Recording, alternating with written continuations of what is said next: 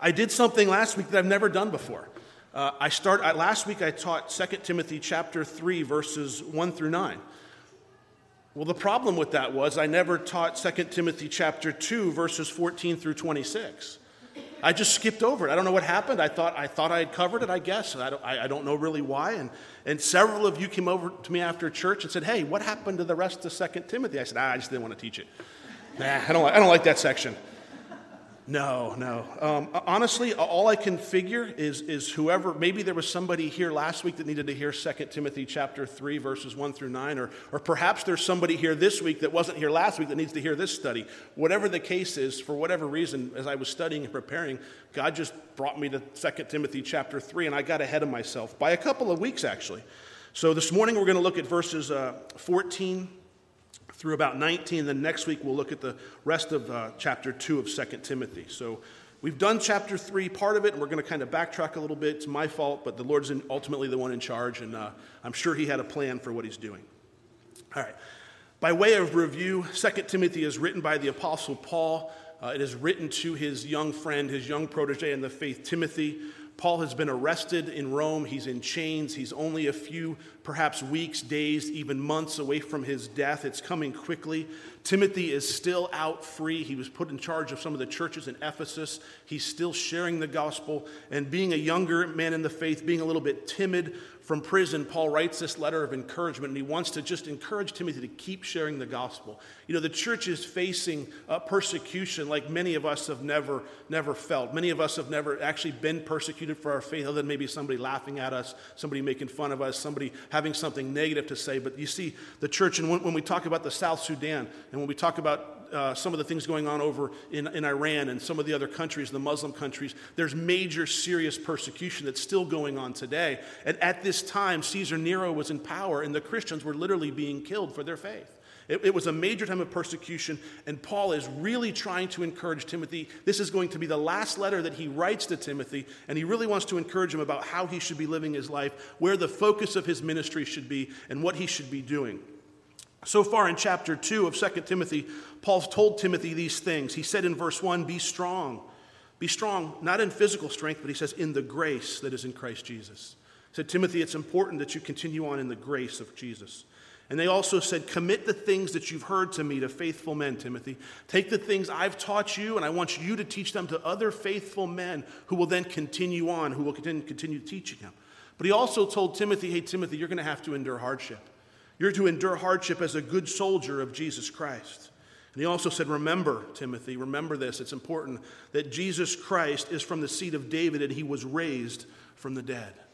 And Paul also went on to say the word of God is not chained. He said, although I am in chains, the word of God is not chained. Instead, it's free. It can never be bound. And the last thing he said before we come to our scripture this morning in verse 14, he said this, for if we died with him, and that's meaning Christ, we shall also live with him. If we deny him, he will also deny us. If we are faithless, he remains faithful. He cannot deny himself. Isn't it great that God remains faithful even if we are faithless? It doesn't matter what your faith is. It matters that he remains faithful to you. It doesn't matter that you can fall short. He remains faithful to his word. He cannot deny himself. And today, this morning in our study, we're going to see Paul give Timothy 3 more commands. 3 more very specific things as we look down at verses 14 through 19 of 2 Timothy chapter 2. He's going to basically, I'm going to summarize it for you. He's basically going to tell Timothy, number 1, don't argue over stupid things. Don't argue over stupid things. Number 2, he's going to say, present yourself to God as a worker who is unashamed, who is not ashamed of the way that they've been living their life. And number 3, he's going to say, don't get involved with empty chatter because it will bring ungodliness into your life. In other words, useless talking, no, just senseless words, empty chatter. Don't get involved with that. Now let's look down and read these verses together. 2 Timothy chapter 3, verses 14 through 19. Then we'll go back and we'll look at them in a little more depth. Verse 14, remind them of these things, charging them before the Lord not to strive about words to no profit, to the ruin of the hearers. Be diligent to present yourself approved to God, a worker who does not need to be ashamed, rightly dividing the word of truth. But shun profane and idle babblings, for they will increase to more ungodliness. And their message, it'll spread like cancer. Hymenaeus, Philetus are of this sort. They've strayed concerning the truth, saying that the resurrection is already past, and they overthrow the faith of some. Nevertheless, the solid foundation of God stands, having this seal: the Lord knows those who are his. And let everyone who names the name of Christ depart from iniquity. Paul starts out, he says in verse 14, he says, remind them of these things. Timothy, I want you to remind them of what things is he talking about? What things are they to be reminded of? The list that we just covered, the list that everything he's covered previously in the chapter, especially those things what we just read about. If we lived with him, if we died with him, we shall also live with him. If we endure, we shall also reign with him. He's remind them of those things, Timothy. Remind them of the important things. Everything that has been discussed to this point, including this previous section. Remind them, Timothy, that Jesus died and rose again. This is a rather interesting from Paul, who was well-educated, he's well-spoken, but he's really kind of reminding us, hey, Timothy, go back to the basics of the gospel.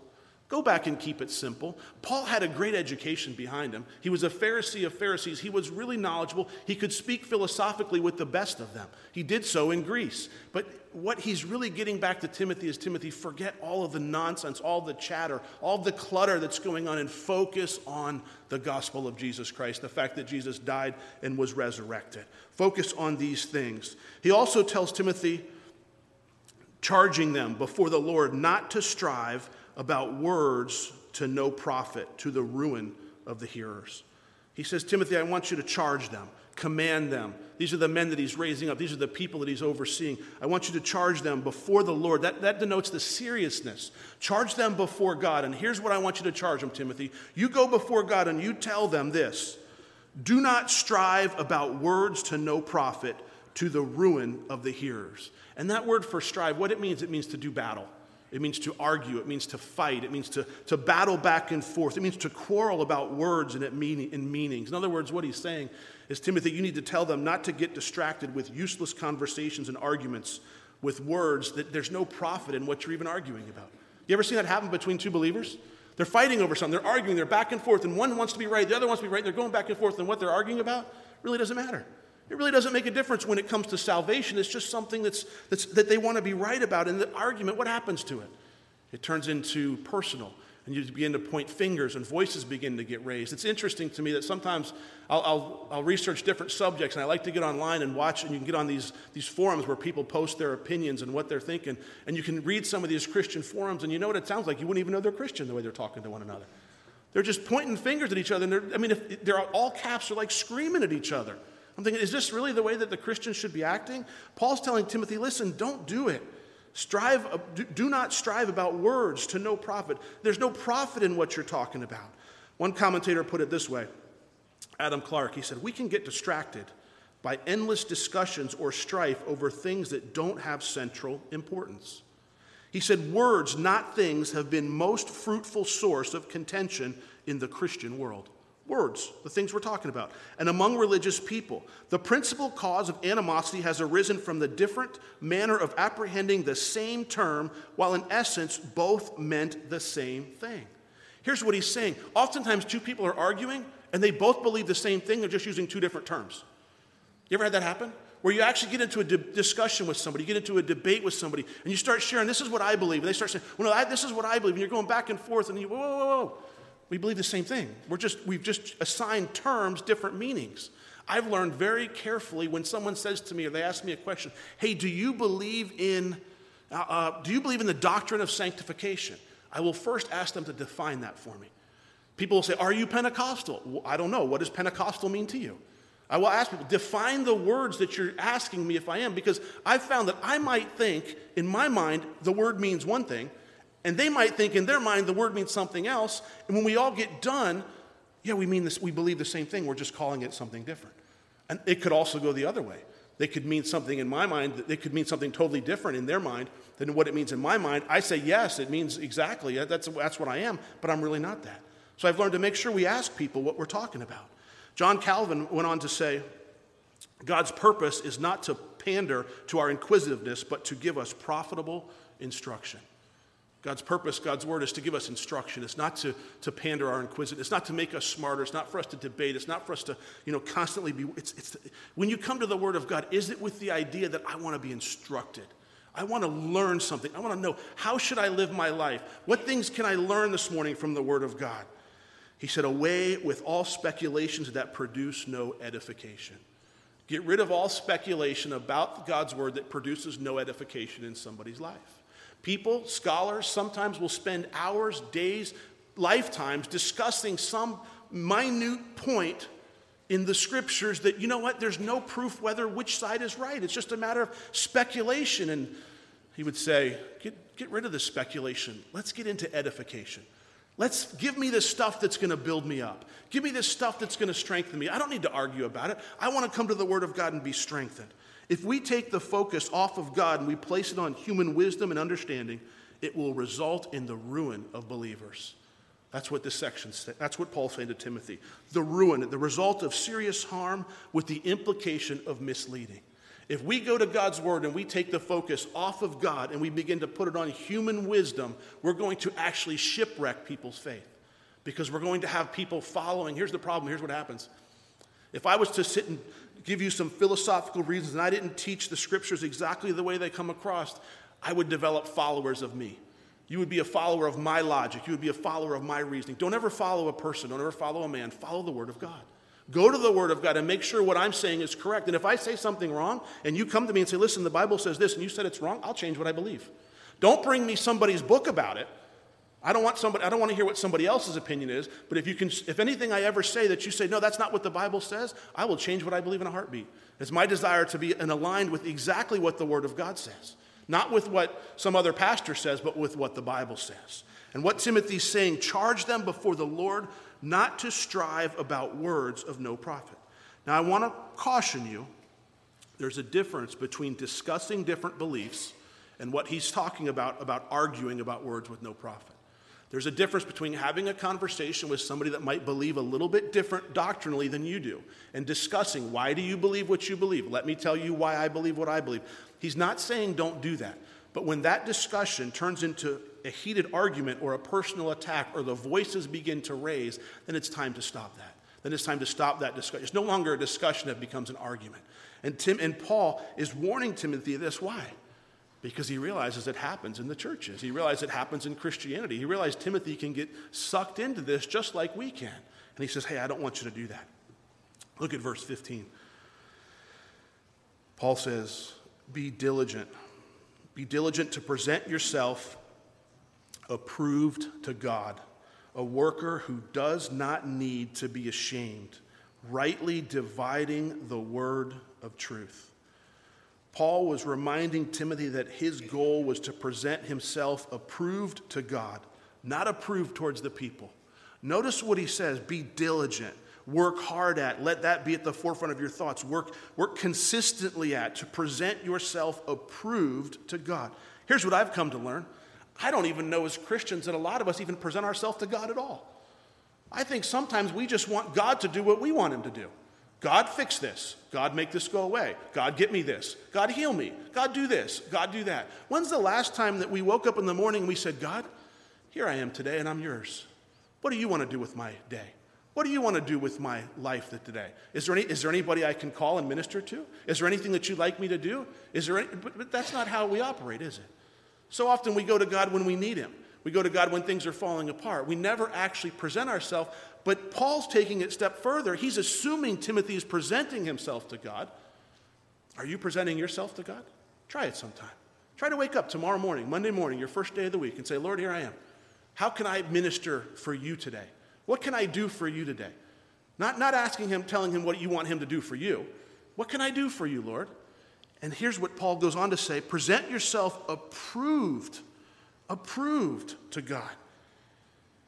Shouldn't this be our goal as well?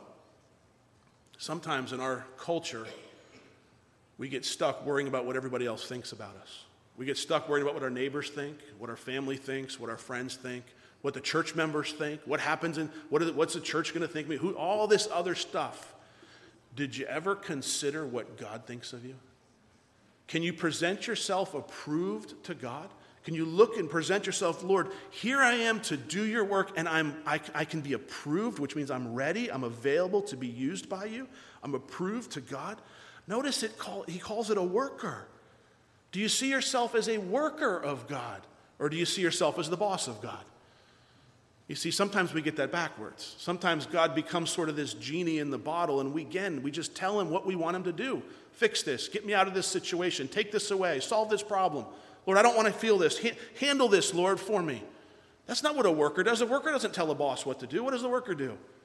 Here I am. What can I do for you today? What do you need done?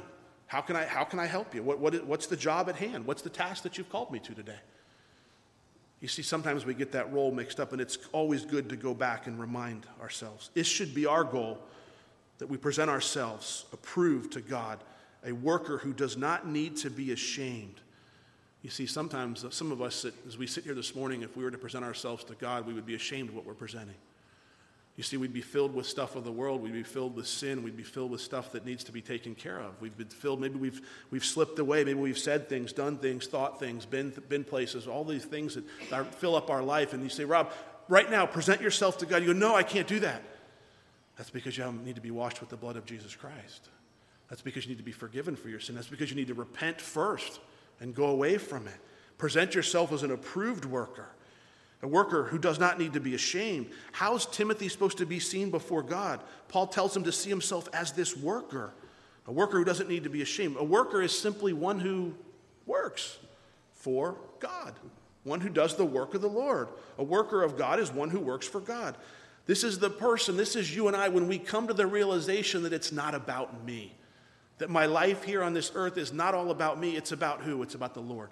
That we were created for his good purpose. It's when we come to the realization that says, I'm going to lay aside my sin and I'm going to present myself unashamed to God and allow him to be able to fill me and to use me. I'm going to align with what God's word says is right, not what I think is right. I'm going to do what God's word said. I'm going to do it his way and not my way. It's placing yourself under the authority of God. In speaking to wives, husbands, children's fathers, and employees, Paul says it this way in Colossians chapter 3, verse 23 through 24. He says, whatever you do, do it heartily as to the Lord and not to men, knowing that from the Lord you will receive the reward of the inheritance, for you serve the Lord Jesus Christ.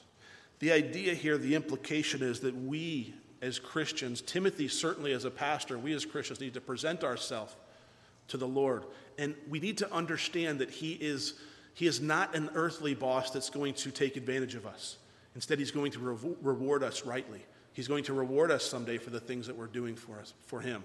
He's not going to use us. He's not trying to get something out of us. It's not like he's trying to, well, I want to use Rob's life, but gee, he won't give it to me. No, it's better for me if I give my life to him. It's better for you if you give your life to the Lord. Trust me. Ask somebody that's been following the Lord for a long time and ask if they want to go back to the way that they were. Most people who come to the Lord with the understanding that he is now over top of me, I want no part of my old life. Even though it might creep in and temptations might come up from time to time, I realize where it led me. I realize what brought me to the Lord. And hopefully you're the same way. And hopefully you're not still living in that Christian life, still living the old life. Hopefully you've come out of that. But he also says to Timothy here, he says, be diligent to present yourself approved to God, a worker who does not need to be ashamed. And look what he says, one who is rightly dividing the word of truth. What's that mean? Well, the word of truth, that's the word of God. This is a pastor's focus, or it should be, to rightly explain, rightly teach, rightly interpret, rightly understand the word of God. It also should be yours. If there's a right way, does that also tell us there's a wrong way? It can be wrongly interpreted. It can be wrongly understood. The implication is that we should know what the Bible says and what it doesn't say. Is there a possibility that somebody could interpret the Bible, the scriptures, wrongly? Of course there is. How do you know they've interpreted it wrongly if they're telling you about it? Hopefully you know the Bible better than they do, or you've read the Bible. Hopefully they're teaching in a way where you can go, wait a minute, that's not exactly what it says. Part of the reason that we teach the scripture the way we do, verse by verse, line upon line, is if you can look and you can see exactly where I'm teaching, except for last week, you knew where I was going to be. Sometimes that happens. But have you ever heard anybody misrepresent scripture? You ever heard anybody, they'll say a Bible verse and they'll say half of it, or they won't give you the context of it. Doesn't that happen a lot? It happens to me, the one that came to mind was, as I was preparing for the study, maybe you've heard this scripture. For where 2 or 3 are gathered together in my name, I am there in the midst of them. You ever heard that scripture? It's usually spoken in the context of prayer, right? Where 2 or 3 people are gathered, they're praying together. That scripture has nothing to do with prayer. If you go back and you look at Matthew 18, what you'll find is it has to do with church discipline.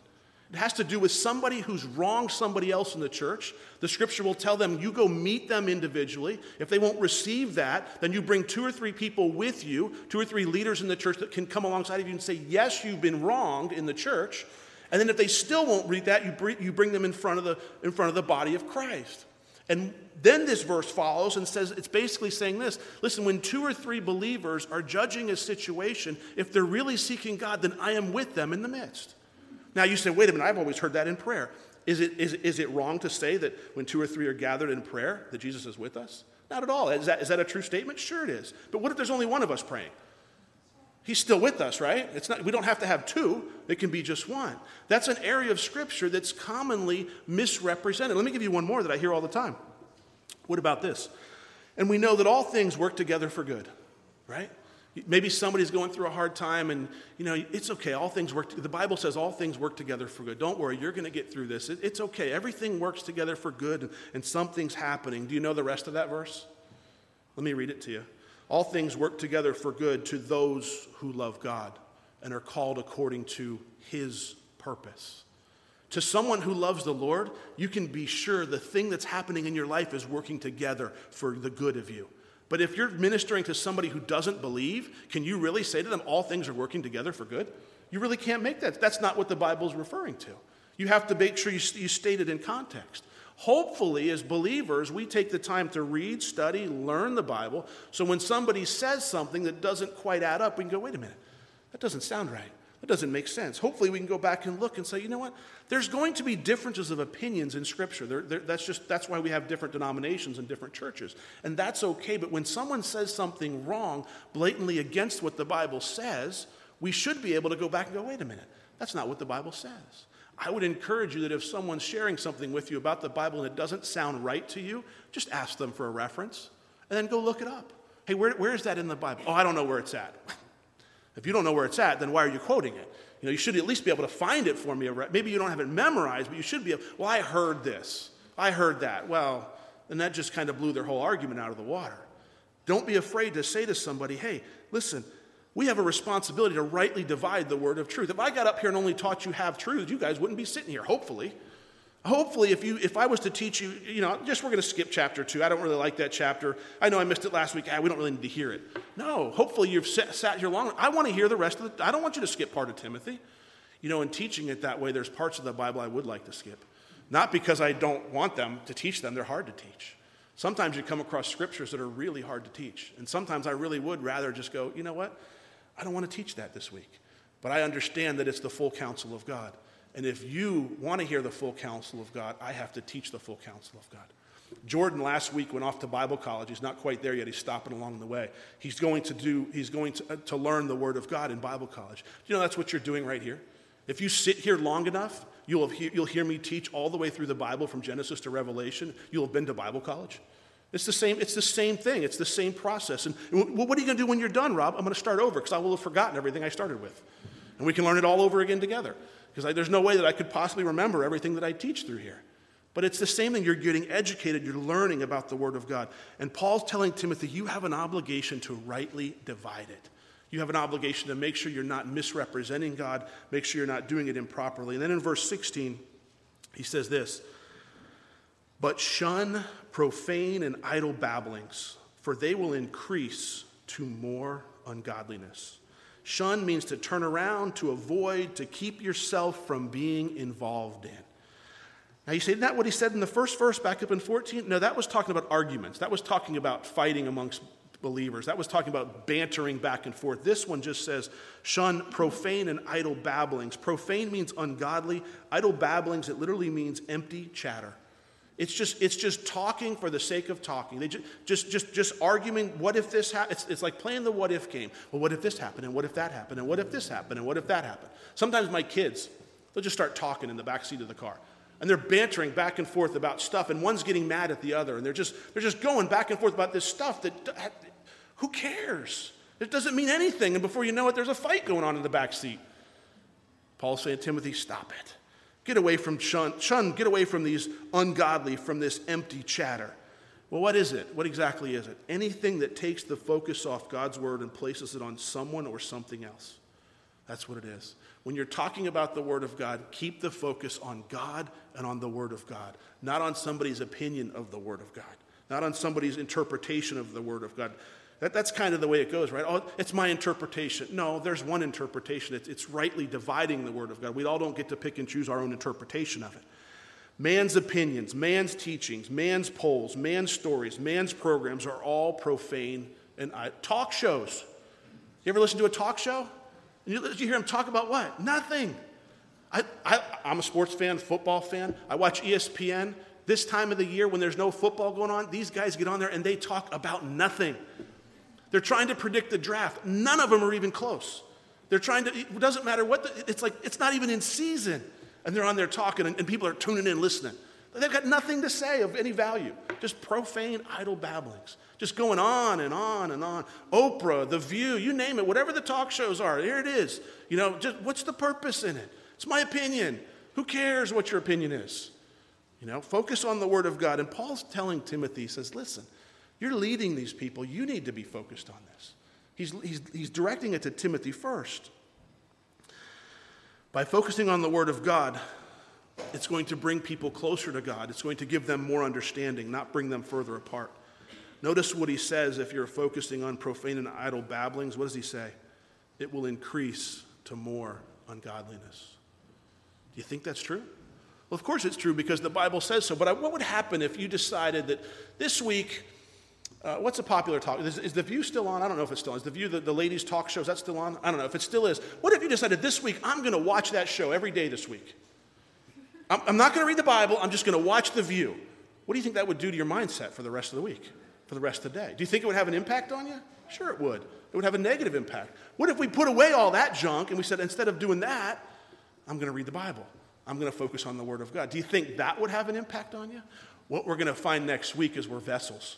And what we pour into us is what comes out of us. That'll be next week's study. But here's what we see is Paul's telling Timothy, these profane and idle babblings, it will increase to more ungodliness. Do you want to become more godly or less godly?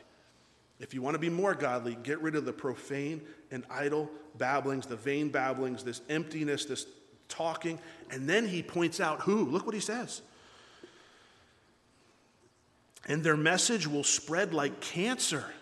Verse 17, Hymenaeus, Philetus are of this sort, who have strayed concerning the truth, saying the resurrection is already past, and they overthrow the faith of some.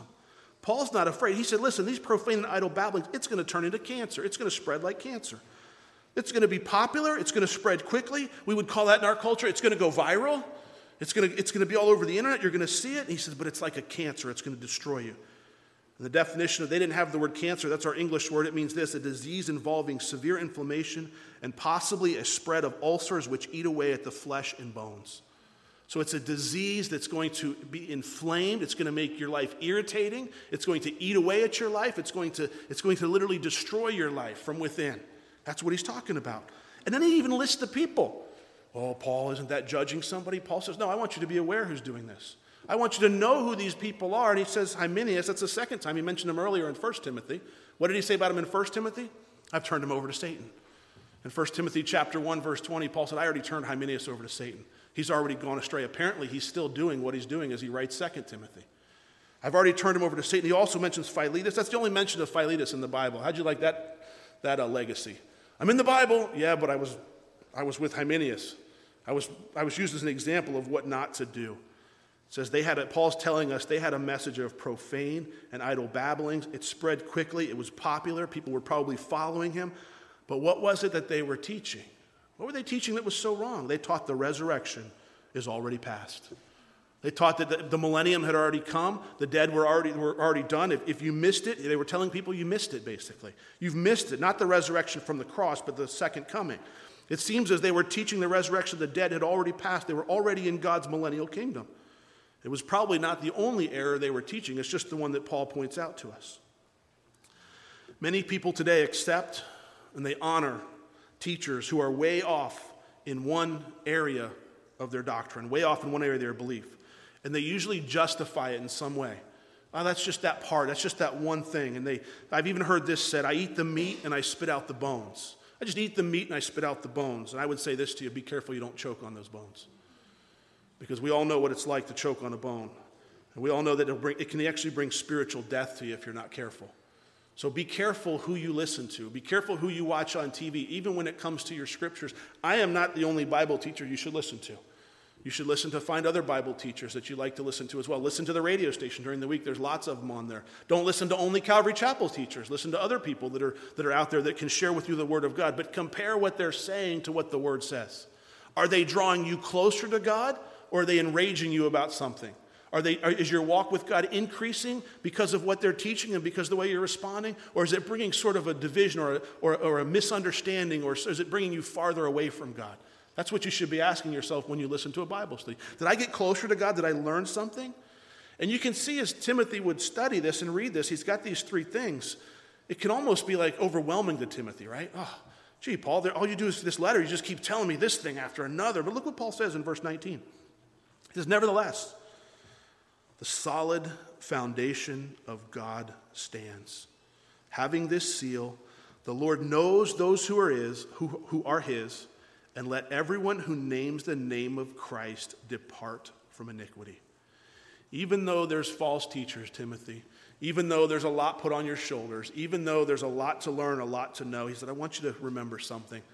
The solid foundation of God stands.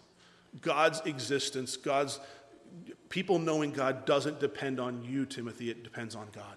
God is the one. He is still going to be there. As a matter of fact, it's sealed with these two things. Number one, the Lord knows who are his. Isn't that great? The Lord knows who are his. No matter what happens, the Lord knows who are his. If false teachers sweep through, they become popular, the Lord knows who are his. If profane and idle babbling sweep through a church, the Lord knows those that belong to him. If there's a division in a church device, the Lord knows who are his. If some have even had their faith overthrown, the Lord knows who belong to him. The real question is, can you say if you belong to the Lord? You see, the Lord knows if you belong to him or not, but the question that lies is, do I belong to the Lord? Do you belong to the Lord? And the natural question that comes is, Rob, can you really know that?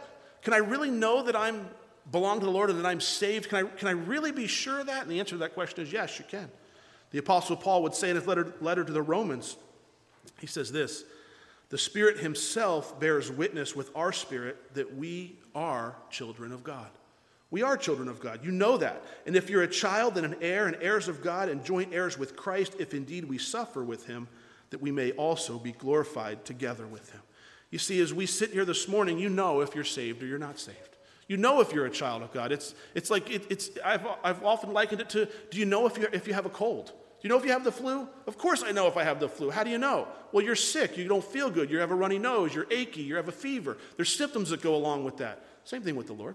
If you belong to the Lord, there's symptoms in your life, and he gives you one of them right here. He says, let everyone who names the name of Christ depart from iniquity.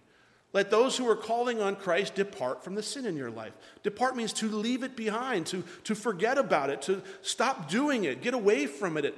Rob, but what if I mess up once in a while? That's okay. That's what grace is for. But he's saying, where does your heart going? Are you a person who says, I don't want to do that anymore? Or are we people that say, well, I can do both. I can go to church on Sunday, and I can still have just a few little sins in my life. See, I don't know about you, but my heart is I don't want any sin in my life. I see the damage that sin has caused in my life already, and I want it all gone. Unfortunately, I can't stand here today and say, well, it is all gone. It will be all gone someday when I'm face to face with the Lord Jesus Christ. But while I'm here, while you're here, we still have sin in our life. And we have the grace and the forgiveness that we need to navigate through this life. Thank you, Lord Jesus. Thank you that we have that grace, and thank you that we have that forgiveness. So the Apostle Paul, in this section, in these couple of verses that we covered here this morning, he's telling Timothy these things. And again, just to kind of sum it up, he's basically saying, listen, don't argue over these dumb things. Really, let's be careful of the arguments that we get in with one another. And he also says to Timothy, Timothy, you really need to present yourself as a worker who is not ashamed before God. And for us, that means that I need to first present myself to God. And secondly, I need to see myself as a worker. And thirdly, I need to present myself as unashamed, a vessel that God is able to fill up and use. And we'll cover that part of it next week. And the last thing he said this morning is, Timothy, don't get involved in empty chatter, because it can even lead to ungodliness in your life. It can lead to the ungodliness in your life. And then he went on to say, listen, Timothy, regardless of what happens, God's word stands. God's word's been sealed. The Lord knows who are his. And let everyone who names the name of Christ depart from sin.